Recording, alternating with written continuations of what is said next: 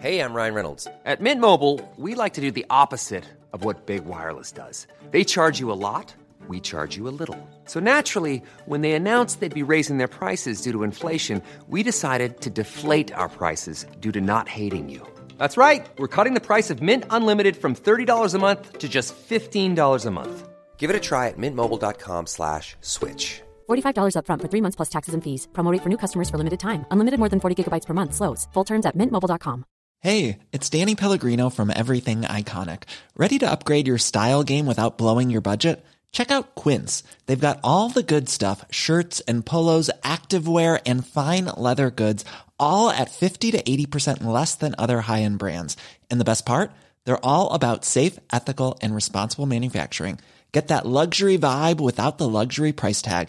Hit up quince.com/upgrade for free shipping and 365-day returns on your next order. That's quince.com/upgrade. This episode of Goes Without Saying is full of dramatic shit. It is us kind of trying to make sense of childhood trauma, generational healing, undoing the cyclical, disgusting experiences that apparently all of us have had. We are making one big trauma bond with you. So join us. I honestly think we've had loads of good episodes in a row, right? Yeah. And this is our first one back after a break, so I'm thinking... Yeah, I'm confident in this one. Okay, I don't know where to start. I kind of feel like this is a conversation that we dance around, you and I, in our off-pod lives. Oh, that's interesting. In our lives where we don't have a microphone in our face. Don't you think? We're always talking about the trauma. Oh, I thought you meant like we dance around it in that we avoid it. Like we're like, oh, let's just not talk about the trauma of life. I feel like we go in. Oh, we go Got it. I'm thinking, Jesus, what conversations are you in? Make no mistake. Absolutely, we go in. I hope we can convey some of that today. I'm not sure how... Before we started recording, we said, I'm not one to give advice. So... Although we are ones to give advice, but we're just ones to give kind of unsolicited, slightly off, a bit weird advice that no one asked for. Slightly rude advice. Completely inaccurate advice that we can't follow through ourselves. That's the advice we give. Well, it's the classic situation that when we asked on the stories for your experiences, your views on this topic, everyone, once again, you resounded so heavy, all of the same experiences coming back. It is kind of that nice thing of like, okay, I'm not the only one suffering. It's like, oh, right, we're all suffering. It's fine. It's fine. Yeah. Reading them was quite, I guess, a heavy experience. We're all it's quite traumatizing. Yeah, it was like, oh, fuck. Like, the world is fucking bad. My trauma is reading your trauma. Yeah. Yeah, it was like some emotional labour right there. But, yeah, some of it's heavy. Like, the DMs were heavy. The fucking responses were heavy. It's like, oh, God, like, the world is not a fun place. It's at times stressful as fuck. So let's try and have a fun episode, but also, you know, we're going to go in as well. Yeah, we'll try our hardest. Well, this is kind of what I wanted to say. I was going to ask you this. I don't think we've ever really spoken about this. I think this is a topic that we've danced around, not for the not to try and avoid it, but just kind of, I don't think we've ever really gone in on it. And it's kind of the question of, is it ethical to bring children into the world? It's honestly my fave discussion. Yeah, it is the best discussion. And it's even more my favourite discussion. Yeah. Since last night I finished the Woody Allen and Mia Farrow documentary. And I'm thinking... fucking hell. Okay, here we go. Mia Farrow at the end of that was like, it's my biggest regret meeting Woody Allen because all of her fucking children were exposed to a literal paedophile. A literal paedophile. Don't come at me saying he's not, because you need to watch the fucking documentary, bitch. Because it's literal. Literal paedophile. Married his daughter. Sorry, what? I love the post-documentary high. Oh my God, I'm in it. There's nothing like it. It's like, I need to speak, Harry, I speak directly to you. It's so important right now that Woody Allen goes to jail. It's kind of stop listening to the podcast and go and find him and track him down. For the next 3 to 4 days in my life, this is my main mission. But I had the same after the Michael Jackson one, and I had the same after kind of watched something about Amy Schumer, fell in love with her. Like, it just happens. This shit happens. But yeah, we always discuss this. Like, I think it's that if parents are not emotionally intelligent, which I think everyone's like, yeah, I am, but it's like, no, you should have some kind of test, because you're not. This is what we said, everyone needs kind of like a 12-week therapy course or something before they have kids. Yeah, and kind of some kind of IQ vibe, but not IQ, but like some kind of like, so how would you communicate in this situation? Well, you can't measure emotional intelligence. We can, like, we have our own barometer, but like... I know, or like you see a picture of a puppy in pain, and how do you respond? Well, yeah, but they could be conniving enough to be like, oh, I would do the right thing and blah, blah, blah, but in their head they're thinking, I would kill it. No, but if you could wire them up, yeah, you could wire them up to some sort of machine that would show the insides of their brains. The crux of it is everyone's parents are fucking mentally ill, it seems, especially also with our generation, where kind of, if you think that we are like the first generation that are really like tearing the lid off of mental health conversations and like really going in on, I guess the navel gazing comes into it, just like actually, it's not even being honest about how we feel. I think it's like having the knowledge and the education to be able to articulate those feelings and then to be able to identify them in others and blah blah blah. That was never really available for the people who are old enough to be our parents. Yeah. So I'm not surprised to see lots of messages of people coming in saying, my mum did this and my dad did this and I grew up learning from this because that was what they had done, because, you know, they're all kind of nutters. Like, as are we, but at least we run around saying I'm insane. We're at least like, self-aware. I'm a psycho. Yeah, we made a whole brand of being a psycho. Yeah, I think this generation, if anything, we always talk about this in terms of parents, where it's like, I think there's a generational gap, in that our generation, I feel, cry over things and get upset about things, but they at least know what they're crying over, because we've identified in adults we know a bit that... A bit. Yeah, a bit. That it's almost like you are angry about something, you're shouting about potentially someone not hoovering, but actually you're crying about the fact your marriage is falling apart, and that you feel lonely and you feel annoyed and you feel completely abandoned by everyone. Mm-hmm. But it's like, actually I feel like our generation does have some kind of self-awareness to be like, actually I'm really feeling a bit shit right now because of these reasons, rather than there's a fucking crumb on the table and why is the crumb there? Like, it's not about a crumb. Yeah, that poor little Crumb. Victor Crumb. Crumb. We'll do it again. Victor, I love you. Victor, I do. Victor, I do. When we're apart, my heart beats only for you. Okay. Get that out of the way.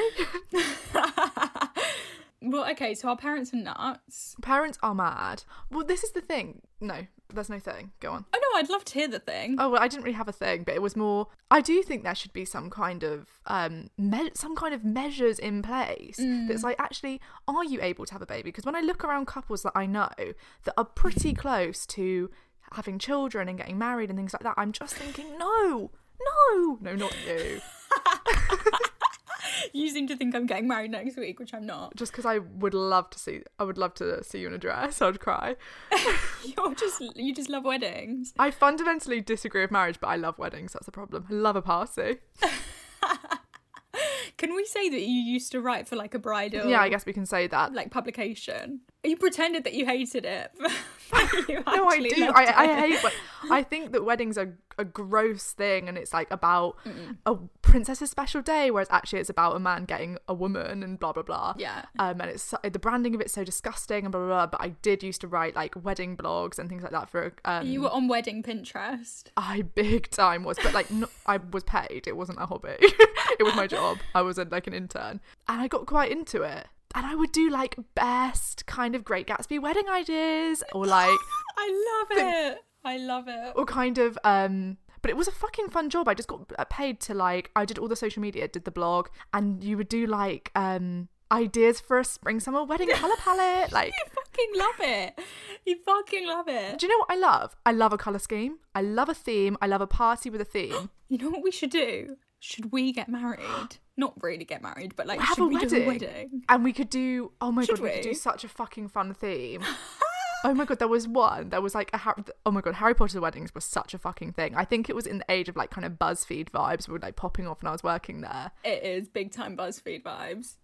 It was kind of millennial vibes, and oh my God, it would be like a big wedding cake. On the top is like the golden snitch. Fucking Nagini's going down the aisle. Like, it was mental. It's like, who the people... Nagini!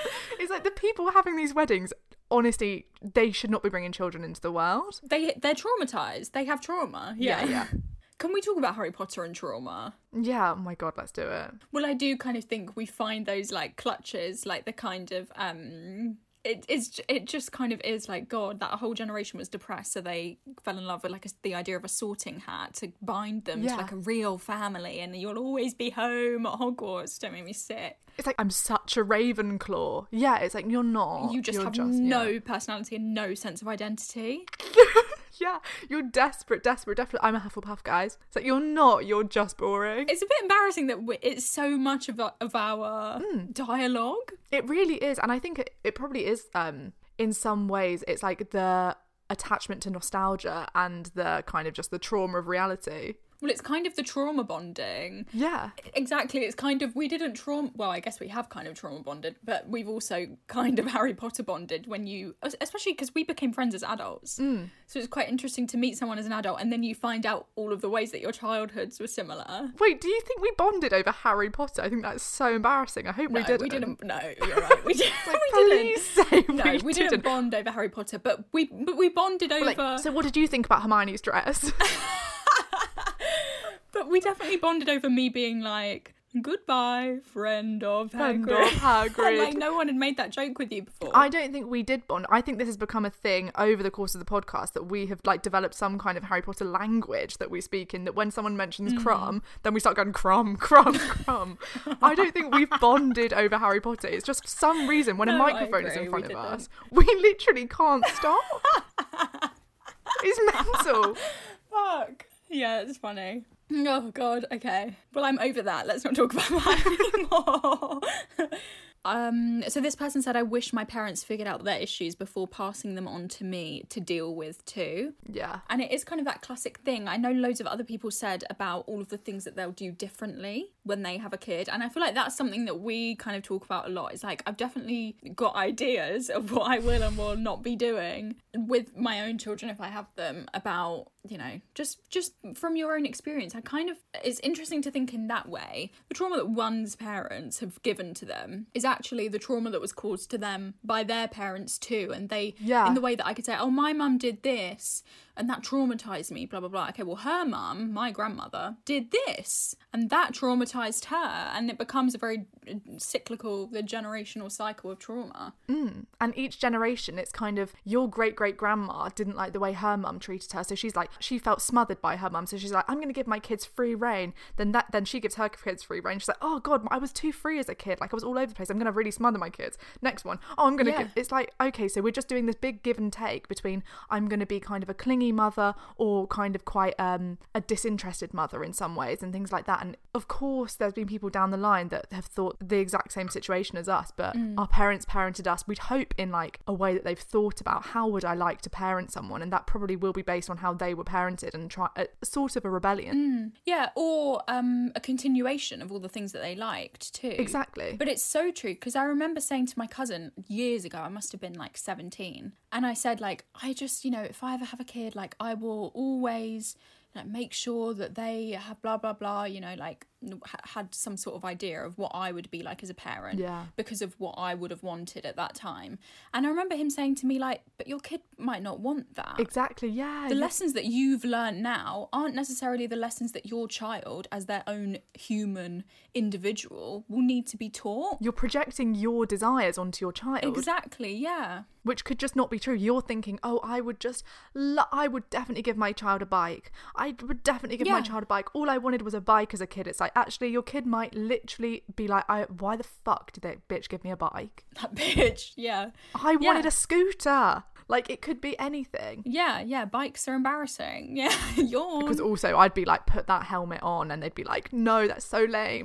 Yeah, exactly. Like, you're not going out without a helmet. But it's so true. But it's all kind of, I mean, all of life is kind of a projection. Exactly. Like, it's just kind of, everything is, I will find a way to take anything personal. Like, give me 10 minutes, I can do it. Exactly. Everything is kind of, the way that you perceive anything is just your projection of it. Yeah. That's the big fucking mission of life, isn't it? To be able to have empathy and see things from different people's perspective and kind of put yourselves in fucking Woody Allen's shoes and be like, oh, why did he do that? Did he have some kind of fucking trauma? Not villainising everyone, even though he is the fucking villain of that situation. But the fucking mission of life is to be able to view everyone with fucking empathy and see this as like a collective, not this like bunch of individuals that are all against everyone. So it's so easy to look at your parents and be like, they fucked up in these ways. But it's like, look, let's look at why they fucked up in those ways. Let's look at the fucking world. Oh, my mum had like eating disorders that then she then passed on to me. It's like, yes, because look at the state of the world. Look at the absolute state, and look at the patriarchal messaging that she was given age 3, 5, 17, 40, blah blah blah, and yeah, no wonder you have it too. And her parents were born in the 40s and they're dealing with a kid with an eating disorder. That is not something that anyone in that would ever talk about. Yeah, would ever be able to comprehend. In saying that though, do you think there is a lesson that you would carry on if you were going to have kids? Like, what do you think is your thing that you would make sure of?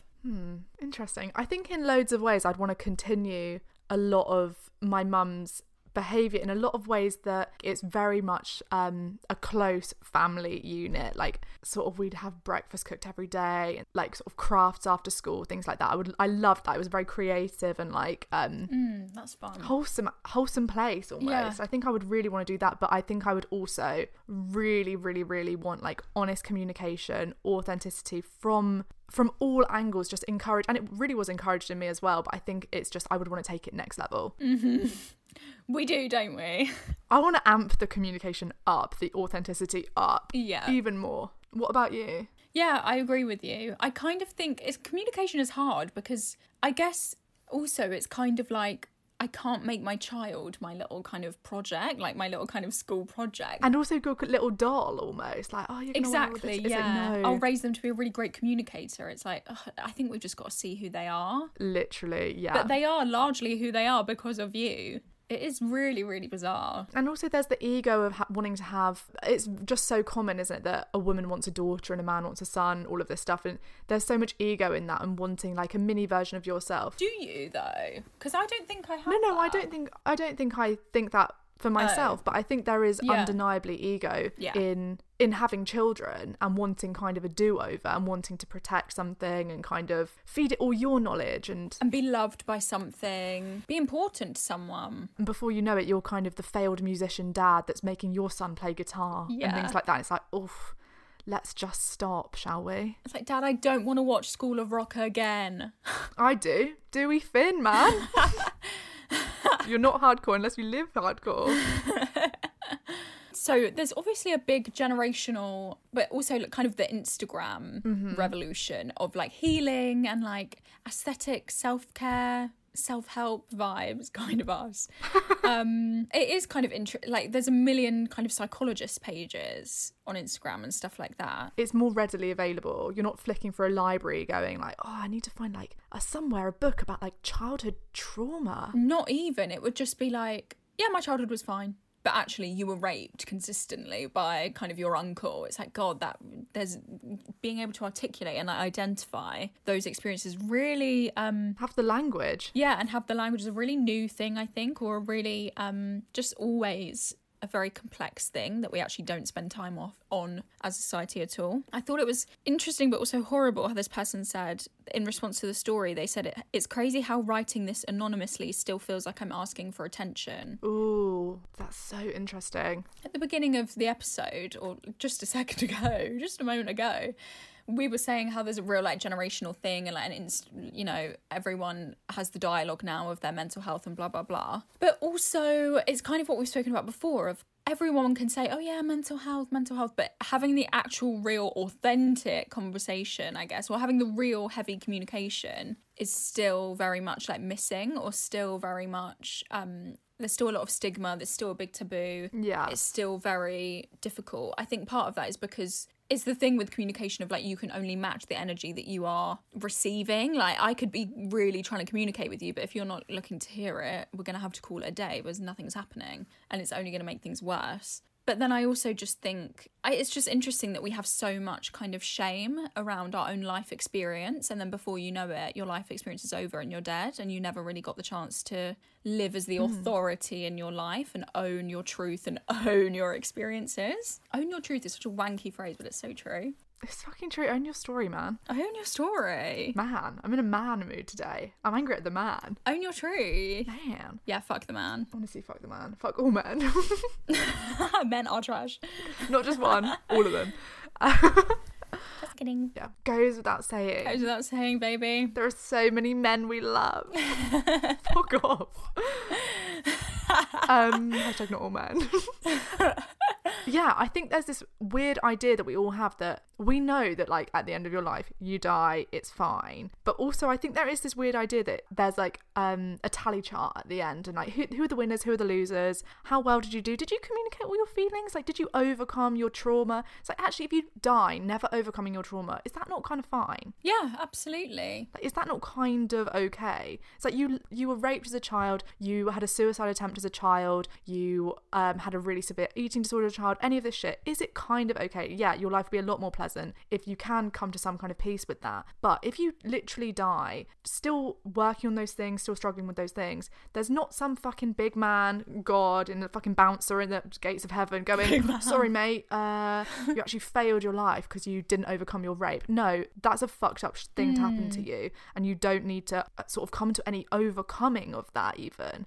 I think it's kind of fine to just live with that. You don't have to find a reason. Kind of everything everything happens for a reason. It's like you don't have to find a reason or an excuse or a justification as to why these awful things happened to you, because it actually had nothing to do with you. This is not your fault. This was not your responsibility that these traumatic experiences happened to you. Yeah. And I also think, just maybe time for the reminder, especially if we're talking about childhood trauma, that I think a lot of us think back on those experiences, especially if we're still thinking like, oh, I deserve it or whatever, have not really understood that actually it was not your responsibility. I think also we look back and kind of, you just place like a smaller you in that situation. It's just you in that situation. Everything was happening to you. But actually, it wasn't you. Yeah. It was a child. It was happening to a child. And that is really important, that shift of perspective of like, okay, it wasn't you now dealing with that situation. It wasn't you. It was a baby. Yeah, you didn't have any responsibility to speak up. This is why, I mean, you can see this in both the Woody Allen documentary and the Michael Jackson documentary. I was going to say, here we go, Woody Allen. It's really often that survivors of rape and child abuse only realise really what happened to them when they have a child themselves, and that child gets to the age that they were molested or something, and then they're like, fuck, that kid did nothing wrong. You're like, that child is so young. That kid does not have to speak about this. That kid did not flirt with him. It's a fucking 3-year-old child. And I think that's really common, because then you can put yourselves in the perspective of that child and be like, fuck, I realise what happened to me. How was I to know? Yeah. I wasn't running around suggestively naked. I was a 4-year-old kid playing in the pool. No. That man was a fucking paedophile. Woody Allen was a paedophile. Fucking hell. Is a paedophile. Yeah, but it is so true. It is seeing the like naivety and the innocence of a child that you think, oh my God, I was a child once. Yeah. We used to be kids. Cute.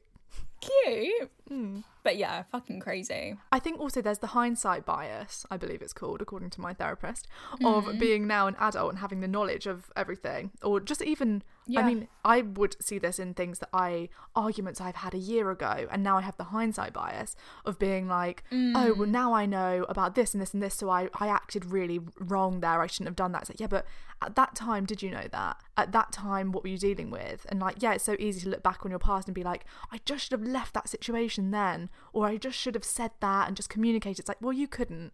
At that time, you couldn't. Maybe just forgive yourself for that. Absolutely. It's not a helpful thought to have in that way, but you could make it helpful by thinking, okay, this that I'm thinking now of like, I should have left, I should have done something, I should have done this, I should have done that. It's not helpful to think in that way, but it's helpful as a kind of barometer that you can use to measure how far you've come, of like, okay, well, that's amazing that I can see that now. Yeah. Look at how much I've grown from that moment and look at who I am now. That, I think, is a nice way that it can be like a helpful thought, in kind of turn it from like, I should have done this, into like, I see why I didn't do that at the time, and I'm happy that I have grown in life to know that I'm a stronger person now, or I'm a different person now, or I've had different experiences now. And if that situation came up again, I would deal with it differently now, or I can help somebody else that's going through that. I now have the skills to help them with that now. And also that you were not strong then. Yeah. Because I know I said like, oh, you're strong now, you're stronger now. It's like, yeah, you are stronger now, but you weren't weak then, just because something was happening to you or because you were going through a human experience. Yeah, you did not, pretty much nothing you can do as a response to something that somebody is doing to you can be wrong. It's like, yes, okay, murder, rape, bad things are wrong. Those are all active things, they're wrong. But I almost think it's like, is any response you can have that is not hurting anyone else, can it be wrong? It's that time of the year. Your vacation is coming up. You can already hear the beach waves, feel the warm breeze, relax, and think about work. You really, really want it all to work out while you're away. Monday.com gives you and the team that peace of mind. When all work is on one platform and everyone's in sync, things just flow. Wherever you are, tap the banner to go to Monday.com. Hey, I'm Ryan Reynolds. Recently, I asked Mint Mobile's legal team if big wireless companies are allowed to raise prices due to inflation. They said yes. And then when I asked if raising prices technically violates those onerous 2-year contracts, they said, "What the f*** are you talking about, you insane Hollywood ass?" So to recap, we're cutting the price of Mint Unlimited from $30 a month to just $15 a month. Give it a try at mintmobile.com/switch. $45 up front for 3 months plus taxes and fees. Promo rate for new customers for limited time. Unlimited more than 40 gigabytes per month. Slows full terms at mintmobile.com. Many of us have those stubborn pounds that seem impossible to lose, no matter how good we eat or how hard we work out. My solution is PlushCare. PlushCare is a leading telehealth provider with doctors who are there for you day and night to partner with you in your weight loss journey. They can prescribe FDA-approved weight loss medications like Wegovy and Zepbound for those who qualify. Plus, they accept most insurance plans. To get started, visit plushcare.com/weightloss. That's plushcare.com/weightloss. Yeah. There's no fucking guy at the end of this that's marking you. Do what's right in your heart and you're fine. I know that's pretty wholesome, but just do it. No, I love it. I love it. I think one of the things that I am learning now, or like have been learning, or one of the things, because we asked on the story, how has trauma changed you and how have your experiences shaped you and all of those things?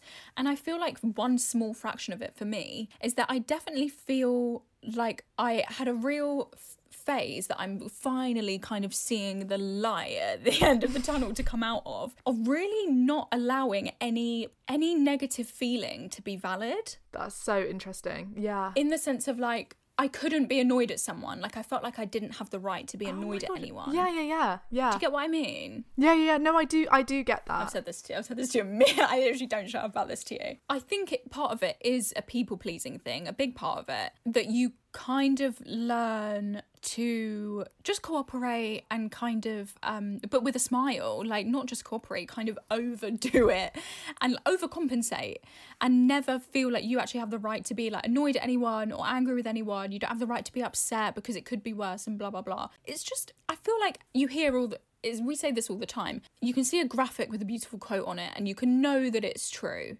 You can hear like a life kind of mantra and you can know it to be true. But it's until something hits you and you know it for yourself, then the cliche doesn't matter because it actually hits different. And for me, one of them, which is not really even a big deal, but here I am spending 10 minutes talking about it, is your feelings are valid. And I'm like, ugh, cringe. But also true. Yeah. So fucking true. It is things like that, whereas to someone else that could be so like, yeah, duh. But to some people it's like... And it's duh to me, but until you learn it. Sometimes you feel it. Because I think I'm having a similar thing at the moment with kind of trust your gut or like trust yourself. Trust the timing of life. Which is such a phrase that you hear. And I think sometimes these stock phrases, you're just kind of like, they just wash over you. You fucking hear them so often. But sometimes when it's like, no, fucking like, trust yourself. It's like, yeah, okay, it fucking hits. Yeah, it's so true. Suddenly it hits. You just say it a bit different, a slightly different accent. And it's like, oh my God, yeah. Shit, why didn't I think of that? I was just letting that wash right over me. Sometimes they do hit. And it's like how we're obsessed with Jim Carrey at the moment. I love how there's been a 2-week period and we're still obsessed with Jim Carrey. We've had a break, but we're back. We're still loving Jim. Not a break from him. Not a break from Jim. Never a break from Jim. If anything, we've amped up the Jim. Never a break from Jim. But it's like him. Oh my God, what was the quote? It's right here on my notes. Let me get it up. Oh God, he's honestly fucking life-changing. He said, kind of you're getting out a giant scroll like the Jim Carrey scripture and like looking through. It kind of is literally a scroll. It's like so much on my nose. But it's just a little quote. It says, risk being seen in all of your glory. And it's like, that to me is like, oh, whatever, Jim. But it's also like, no, like, just risk being seen. Just fucking risk it. Be real. That's the thing. You just need to say it back to yourself in a different voice. You just need to emphasize a different word every time you say it. Yeah. Risk being seen in all of your glory. And then it hits. No, it's so fucking true. It's like, yeah, just fucking do it. It's so fucking true. But I think it hits different when you didn't realise that you needed to hear it. And then you hear it again. You hear it. It washes right over you. Yeah. You have some sort of life experience or some sort of new thought, or you come to some sort of conclusion on your own, and then 2 weeks later you revisit, that comes to you again, that same quote, and then it hits different. Yeah. Because you're a new person. Literally. You're not the you that you were when you first saw it. Miley Cyrus wakes up every day or whatever, a new person or whatever you said in the like 10 episodes ago. Yeah, every night she says, good night, Miley, new bitch tomorrows. It's so fucking true though. It's so true. Something that kept coming up a lot is the idea that because of your trauma or whatever happened to you, you're then scared of being weak. And I think that's one of the most interesting bits of it, is that you then have not only a guilt about what happened to you and how you dealt with it and all of this shit that we place on ourselves, but then it's like, okay, well, I must now perform strength. I must now perform. I'm not a victim. I now must perform. Mm-hmm. No matter how much I'm suffering inside, everyone must think I've overcome it, because it's just like, oh, it happened 10 years ago. It's fine. It's fine. It's like, no, it's not. And that's okay. Yeah, it's kind of, you don't have to build a whole identity around getting through a traumatic situation. Yeah. You don't have to, because then you're kind of, all you're doing is traumatizing yourself again. Because it's the classic, you need someone to sit you down and say, your feelings are valid. Yeah. By not allowing yourself to be vulnerable. God, I actually hate us. Cute, love. The words that we come out with, it's like, God, yawn, like cringe, but so true. Cringe, mean every fucking word. Cringe, yawn, disgusting, so fucking true. But it's like you're only traumatizing yourself over and over again by performing strength. Or to be honest, you've completely got the wrong end of the stick of what it is to be strong. Completely. It's a real like misconception of strength. It's the performance of strength is kind of the weakest thing. It's kind of the weakest link with, what's her name? Is it like Sue? Yeah, or like Anna or something. Anne Robinson. Robinson. It just came to me. It came to you, yeah. Well, I'm the weakest link there. Sue and Anne have the same energy to me. They do, yeah. But yeah. Anyway, moving on from the weakest link. Anne Robinson. I kind of screamed that into the microphone. Right, anything else? No. Kind of, she's listening. She's like, oh my God. I don't think she's in our demographic. Our number one listener, Anne Robinson, is like, fuck. Like, that is a real Harry, I speak directly to you moment. Quite a common name, so it could be someone else's name. Is that you're Annie Robinson? You're like, what the fuck? Which is quite stressful. It's kind of shout out to all the Sarahs listening. Shout out to my girl Ella. No, you're listening, babe. I was gonna try and like rip off the joke, but I couldn't come up with any other name than Sandy. Like, shout out to Sandy. It's like, what? Oh, Sandy, like, baby. If you are called Sandy listening now, you're shook, because that's like, who is called Sandy? Kind of get back to Rydell High. Come on, Sandy, stop playing. Wrong decade, babe. Okay. Performing strength. But yeah, I think performing strength is something. I mean, I fucking do this. Like, I really relate to just like terrified of looking weak, terrified of being patronised. So I completely get it. It's like, do not fucking patronise me. I'm kind of above you. Like, I don't fucking need your fucking pity, bitch. But all that is literally your biggest insecurities being like, please don't look down, please don't see, please don't know. It's not real. It's just purely fear, just masked as, I don't need your fucking pity. It's like, you really actually do need it. Yeah, you can do like a little bit of pity, maybe. A healthy amount. Just take some fucking empathy and take some sympathy right now. Like, it's fine. It's not the end of the world. Yeah. I mean, it is, the thing is, the thing that makes you weak is your dependency on looking strong. Yeah. Because it's not real strength. It just needs to be flicked once and it all crumbles. So it's not fucking strength. It's built on fucking dust. Yeah. Someone said, and this kind of goes into it, they said, Someone said their trauma made them grow up so much faster. I was an adult at 12 and it made me very independent. And I was going to say, I feel like this whole strength thing is also obviously gendered. Yeah. But it is kind of, especially with kind of daughter vibes, just even the word daughter, it just carries a weight versus son. It's like your son is kind of son sounds fun, doesn't it, in the park, and your daughter is like in the kitchen. Being a son, it's like, oh, you just walk in, you're the son of life, you've been playing football. Daughter is like, oh, whore. Yeah, don't go and get beaten up by that boy who's too much older than you, like, you know. Son is like, you've been playing football all day, you come home, call your mum a bitch, and then eat her like lasagna, and then you go to bed and you're like, oh, fucking hell. And she kind of strokes your head, she kind of rubs your tummy because your tummy hurts because you ate too quickly. But a daughter's like, you've been cooking that lasagna, and then you're like, oh, why doesn't he wash up, the brother? And then the mum's like, leave him alone. Yeah. Oh, yeah. God. The daughter is kind of, I've got a tummy ache too. And she's like, you've always got a fucking tummy ache. There's always something with you.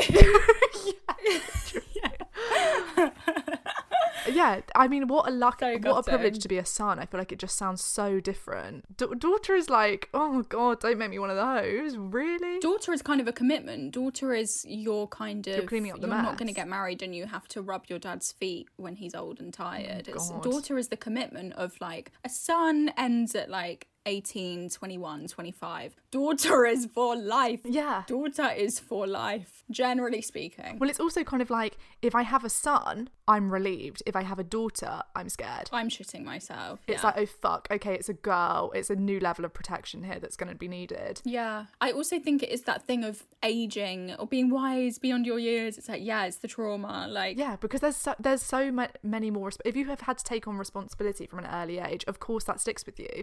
And then you end up, I'm just kind of the mum of the group. I'm just kind of take care of all my friends as well. And then it's like, oh, like, God, look at my husband. Like, he's just one of the kids, and you're like taking man-child. It's so embarrassing, and you end up doing all of that shit. Which, I mean, please, if you call your boyfriend your man-child. Not your man-child, a man-child, any of that shit, it's just bleak. You need to look at what's happening. Yeah. It's interesting because it's weird how, your trauma shapes you because your life experiences shape you, so of course. But it's interesting to think that you could build up this thing about needing to be strong, or you build out this thing about needing to be like responsible or dependable or taking care, the school caretaker. Yeah, kind of Mr. Phil. Nice. He goes, oh, we're in trouble. Students out of bed. Still hot. Still hot. You killed my cat. He is the worst. I think I always, you know, in like imaginary games as kids where you'd all like play a character, I would always play Filch. That's awful. Why? I think I saw him as kind of like a cheeky little, kind of the cheeky villain. Well, he's not being patronised, that's for sure. But like, he's not evil, but he's a bit of a like... kind of goofy. Or, this is even more random, Madame Trelawney. That's a fun role, but it's definitely kind of kooky quirky. She's not like other girls. Yeah, it really is. She's not like other girls. And I would sing this song, I'd go, the grim, the grim, the grim, the grim, to the tune of Pink Panther. Oh. Fucking weird. God. How old were you? Last week.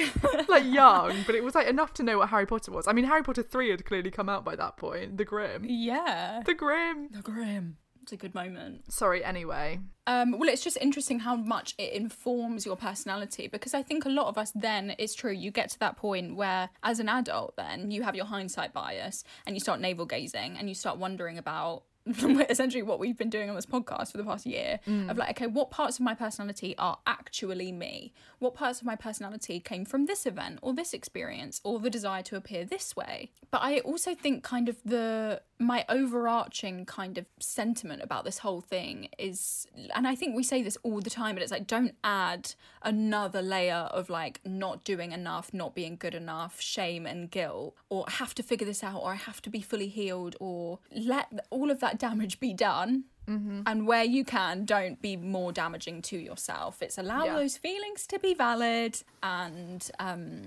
it's kind of the pressure is off from yourself.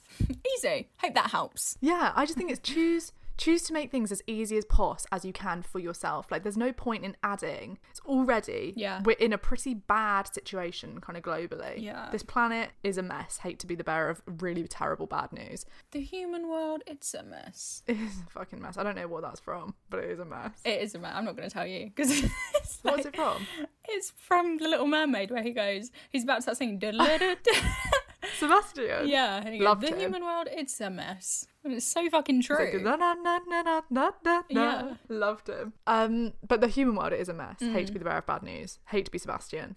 But then it's like, don't then make things worse for yourself by making your mind your one thing that you can kind of have some like sort of agency over, some kind of, it's you, your little like solace in the world. Don't then turn that into a fucking nightmare where it's like, right, I've got to be compatible with this mess of a world. No, you don't. You don't want to be compatible with this world because it's a fucking state. If anything, you want to be thinking, how can I make this as easy as possible? How can I live with the most luxury in this disgusting place? Can I drop a bombshell? Yeah. I think that's why I don't like love languages. Go on. I think that's why I find it reductive, because I think it's the kind of unhelpful navel gazing. If you're the type of person who's interested in love languages, generally I think that is because you're trying to do the thing that we do of like, okay, but like, can I fix this? Or like, let me learn about myself through this lens and blah, blah, blah. And I think I can't, it just seems limiting to me. I know that it's obviously a much broader thing, but I think the general discourse and like the rhetoric of love languages to me is limiting in the sense that it's like, this is how you give and receive love.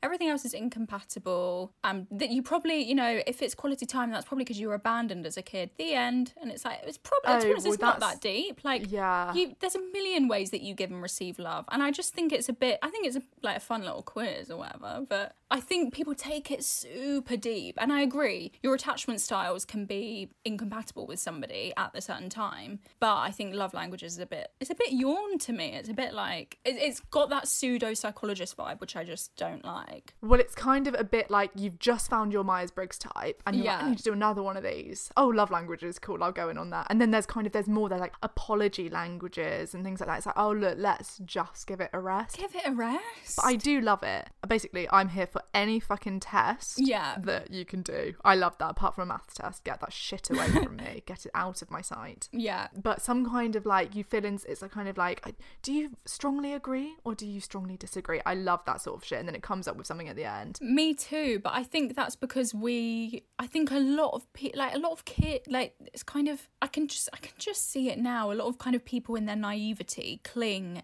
to, you start building an identity around something and it only ends up harming you. You create an identity that's actually literally outside of yourself. Yeah. You're like, oh, well, that test said I'm an INFP, and that test there said I'm words of affirmation, and that test there said I'm a fucking Hufflepuff.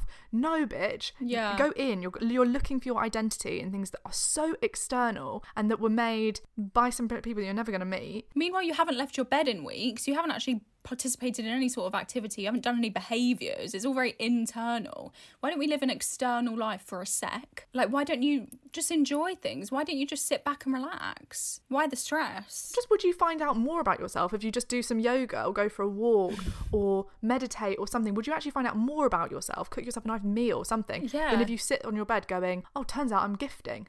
Better go buy a gift. That's the thing. It's like, why don't you just live your life and see? I do love them. Like, I think it's a really fun, I would 100% get someone I'm dating to do it. Like, tell me your love language. That's interesting. Well, I got my boyfriend to do it. But, yeah, exactly. But I still, like... It's fun. Yeah, it's completely fun. But it can't be prescriptive, I guess. I think we need to do a whole episode on identity, or the search for identity in things that are outside of yourself, because we talk about it all the time. We did one on identity, right? Have we? Yeah, I think so. Oh. But we can do it again, because our identities are always changing. I guess we've done one on authenticity, but kind of when you find a new part of yourself, or I think a lot of people have this when they come out, or when they suddenly decide they're going vegetarian, or when they, I don't know, fucking anything, get a new job, blah, blah, blah. You suddenly want to throw yourself into that fully. And I completely understand that urge, because why the fuck would you not? Community is amazing. But also, there's something to be said about, you're not actually feeling about, oh, what do I actually think here? And what do I actually feel? You're trying to align yourself with an external identity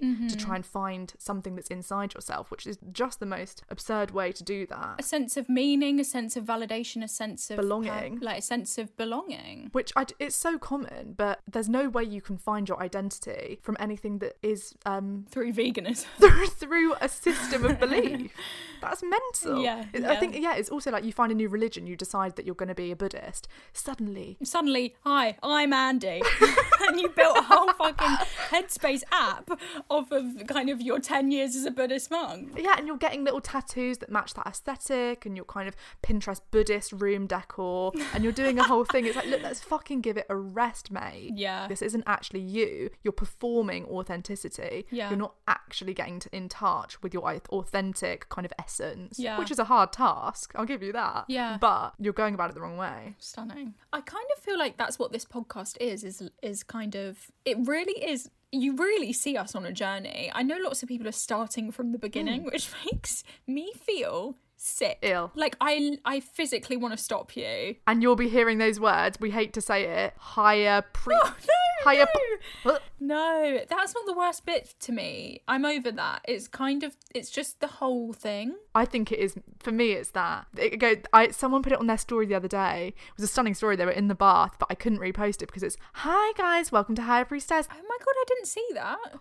We're probably still tagged in it. But it was literally, it's so stunning that you're listening to that, but hearing those, it's like, God. That's cute, in the bath. But I kind of feel like we've just come a long way as people. That's what I kind of like. Because I was thinking of what to kind of say about, like, okay, what does healing actually look like? And it's interesting because it just brings me back to the same thing that I feel like I say in every episode of, like, your feelings are valid, like all of those vapid things. But they're actually kind of the most meaningful mantras I have and live by. I do feel like this podcast, you see us go through a whole journey. I was thinking this last night because last night I had to look for clips because for something I had to I'm editing something together, you'll never hear it, but I had to edit something together, and I was looking for clips, and I was listening to like our old episodes, like pre-COVID times, and it's like we're babies. But I think my point is kind of healing is like a daily thing and a daily practice. Yeah, I agree, but I also think it is just it's just in the experience of life. Because it might not even be active. I think that the term healing, well, it kind of implies activity and passivity, in that it's like, healing, it's like time is the greatest healer. It's kind of a combination of the two.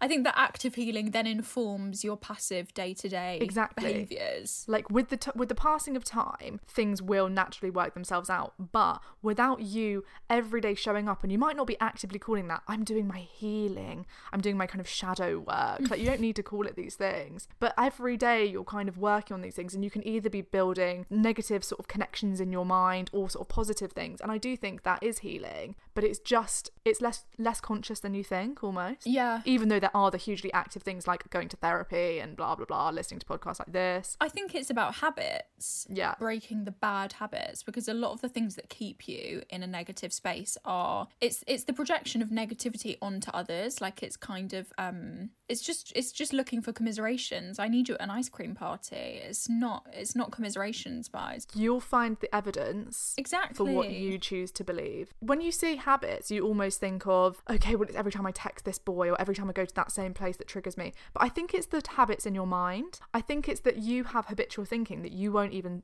necessarily be consciously doing, but every time you get triggered, you go down the same route, and you're just strengthening that kind of thought process. Whereas every time you challenge that and think, is that in alignment with what I actually believe, like in my core essence of me? Yeah. Every time you do that, you're strengthening the idea that it's like, okay, well, I'm trying to fix this, I'm trying to move past this. Yeah. It's kind of the habit of seeing a girl in a short skirt and thinking, oh god, her legs must be cold, like fucking bitch, blah blah blah. But actually, fucking slut. Yeah, that's not your actual belief. No. That's a learned belief. That's a learned behaviour of you judging another woman through all of the things previously discussed on the podcast. If you're curious, go back to the beginning, I guess. Start from the beginning, yeah. It's things that they're uncomfortable to look at. It's every time you see someone thriving in their life, how do you feel? Does it bring up an uncomfortable feeling? Okay, why does that? Do you actually feel sad or jealous or whatever, or resentful? Or do you just feel like you should feel like that because society has made you think think that you should feel like that. Like, I don't know, you're performing a little bit of anger at the world. It's kind of a bit quirky to be like, oh, like fucking couples, like, oh, they make me sick. But it's like, but actually they're just like... Exactly, yeah. They're literally living a life and they're not even thinking about you. Yeah, and you're there with your bitterness and your resentment when actually it's with like... your microscope out. How stunning, how fucking stunning can some things be? Like, as much as this world, I mean, Sebastian told us... the human world. The world is it's whatever. A mess. A scary place, or whatever he says. It is also a scary place for a little lobster. He's going to be burnt alive. Yeah, I know. Delish. Honestly, Sebastian, run. It's also, there are a lot of stunning things, and it's just about finding those things, which, I mean, sounds awful. Just look for the positive in life. No, don't do that. But also do. God, I hate us. It's so true. Every word is truer than the last. I hate them all. It's like, what I wish, do you not wish? It's like, I don't wish it, but it's like, it would be nice to be like, oh, I think they're fucking shit, like blah blah blah, and like complain. And that is the temptation. But actually, when you like kind of think, what do I actually believe? It's like, I don't even want to complain. No. But I want to listen to someone complain. I don't really. I do sometimes, but not too much, because I start kind of, their feelings aren't valid suddenly to me.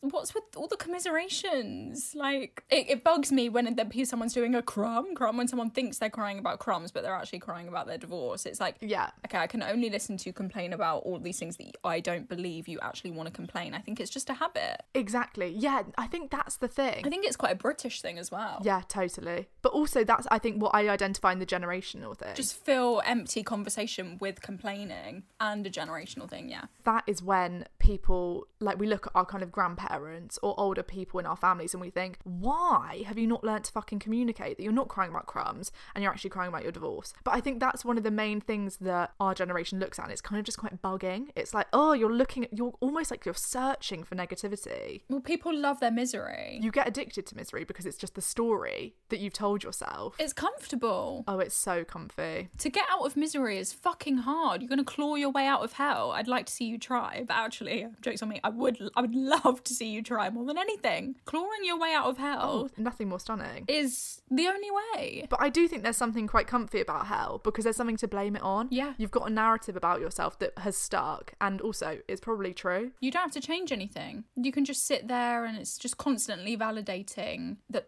life is shit. And that is in some weird masochistic way a nice place to be.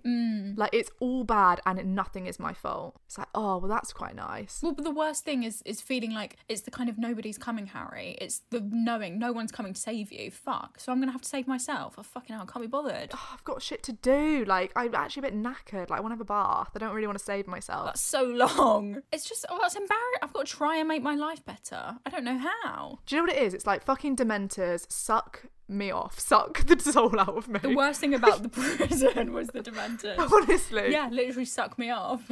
Yeah, honestly. Dementors, take my little soul, breathe it in, keep it. It's yours. Honestly, mate, don't worry about it. Yeah. But you can be Harry. You have to be. If you have the energy. You have to be. It's the only way. Yeah, it is the only option. I was going to say earlier and I thought it was a bit too dark, but actually I'm going to go for it. Otherwise, just die now. Yeah. Otherwise, just kill us faster. It'll only kill you faster. Kill us faster. Oh, now I can relax. Wait, before we launch into a Harry Potter thing, I think you should clarify. Just die now. Go on before we go into... It's kind of... It sulks in the sun or whatever it is. Yeah. Devil's snare. It's deadly fun, but it sulks in the sun. That's right. Devil's snare hates sunlight. Awful. Before we do all that, yeah, rewind. We should clarify, but we've already done it now. Well, it's kind of like, you've got a choice. You either live or you die. It's kind of that simple. I don't really care to elaborate much more. It's kind of, you can either try and have a decent time here. In the Game of Thrones, you win or you die. Exactly. Or you choose to die. And I don't mean die by like you actually leave this earth. I mean, you'll carry on this earth every single day. It will be the same as the last. And you just get more and more miserable. The end. Yeah. And that is a death. And that's your death. Every day a little piece of you dies. I've been there, babe. We heard this concept. I believe we heard this from Bobo and Flex. Yeah, you said that she said that it was the term psychological suicide. Tell Perversi to tell Ronald that... So we can just keep going. Fucking hell. That's awful, yeah. But yeah, psychological suicide, right? Is that what you said? We heard this concept from Bobo and Flex. Bobo told Flex and Flex told me and then I told Wing that there's a thing called psychological suicide. And now we're telling you that there's a thing called psychological suicide. Well, it's kind of, it's not new news. Every day a little piece of you dies, unless you're choosing to hold yourself accountable in the ways that you can. There are lots of things that you can't change. Goes without saying. But all of the little ways that you are making your life more miserable, I don't want that shit anymore. I don't want that near me. Stop that. Cut it out. Just every day that you don't choose yourself, you are committing psychological suicide. You are killing yourself. You're killing yourself mentally every day that you live for someone else. Killing me. Oh no. You're honestly killing me softly with your words. I was going to say killing me slowly. But that brings me back to kill us faster. Okay, this is a Harry Potter mess. We're so millennial, we're so BuzzFeed. I'm so sorry. It's so gross. We're having a Harry Potter wedding. Nagini is going to give us away. Kind of the cake is like a tiered like sorting hat. Yeah, no, there's shit like this. Honestly, if you go on Pinterest and type in Harry Potter wedding. But kind of the guests come in and to find out where they're sat, they have to find their table placed like through the sorting hat. I think it's that the invites look like either Hogwarts invites or they could look like, for sure, kind of, you know, out of the Goblet of Fire, little bits come out and it's like a little fan, it says your name on, that's like the seating plan and shit like that. Oh, that's cool. That's quite a good seating thing. Yeah, quite a good invite. I thought you were going to say, apart from the Hogwarts letters, the like tickets 9 3/4 thing. That's fucking nice. This is great. I don't like this conversation. Can we stop? It's making me sick. Yeah, I'll stop any day. I don't know what's worse, Hogwarts invitations or your feelings are valid. Both so pure to my heart. Hate them both equally. It's just both. I know if I'm listening to this and I'm like, oh, I've just got back from work, just shut the fuck up. Yeah, I don't think I've made it through. No, but if you have made it through, well, I guess we're leaving it there. Yeah, people love the Harry Potter shit because I always see it. That's what people write in the reviews. It's like, God, yeah, they do. But I'm kind of thinking, stop writing that in the reviews. Yeah, I think please let's not mention it's like, it. Let's make a deal. You guys don't mention it and we don't mention it, and we just move on. Let's keep that on the download that every episode is just absolutely filled. Yeah, that's just between us. I made those jokes with you in confidence, guys. Because it really undermines the like feminist message of the podcast. We're like, not all men. Yes, all men. But meanwhile, crumb. Well, the whole thing is, I hate to make it dark, but the whole thing is then underlined with a transphobe. Exactly. Well, that on top, that is honestly the disgusting cherry on top of the whole thing. It's a bit like, oh shit, what have we done? But I think it's more embarrassing that we think that we like try and do an intellectual conversation and we end it by going, Victor, I love you. I think that everyone's so fucking stupid, including myself, that in order to put into context not being saved and being decent to yourself, I have to make it about Harry using the Patronus charm effectively. Really embarrassing. I mean, world's most stunning moment. I mean, that's gone down a storm, that bit. To be honest, the whole thing's gone down a storm. So, and we say, well, I think we don't say enough. Thank you so much for everyone who sends in your messages that we feed off of in every episode. It really is the fucking, the meat and steak. The meat and... Does it have to be that? Can it not be like a Linda McCartney sausage? Yeah, it has to be meaty. You're the lobster. Oh. It has to be the lobster of... You're the lobster of this podcast. You really are. Are we done? Yeah, we're at an hour now. You're not, because I would have edited this right down, but... It's kind of 20 minutes. We'll see you next time. We'll speak to you next time. We'll speak to you in the week, in fact. Follow us on Instagram. We're Seppi and Wing. By the time you listen to this, we might have had another rebrand. No, we're sticking. We'll be far away. They can't find us. Right, anyway. Out. Let's go. I don't know what's going on. Yeah. Yeah, this is really too much now. Imagine.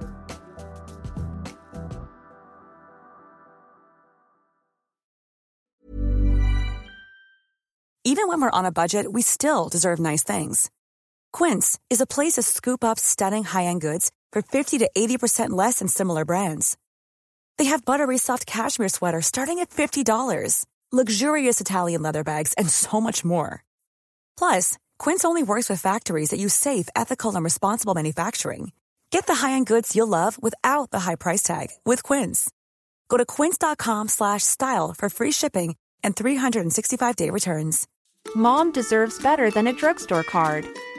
This Mother's Day, surprise her with a truly special personalized card from Moonpig. Add your favorite photos, a heartfelt message, and we'll even mail it for you the same day, all for just $5. From mom to grandma, we have something to celebrate every mom in your life. Every mom deserves a Moonpig card. Get 50% off your first card at moonpig.com. Moonpig.com.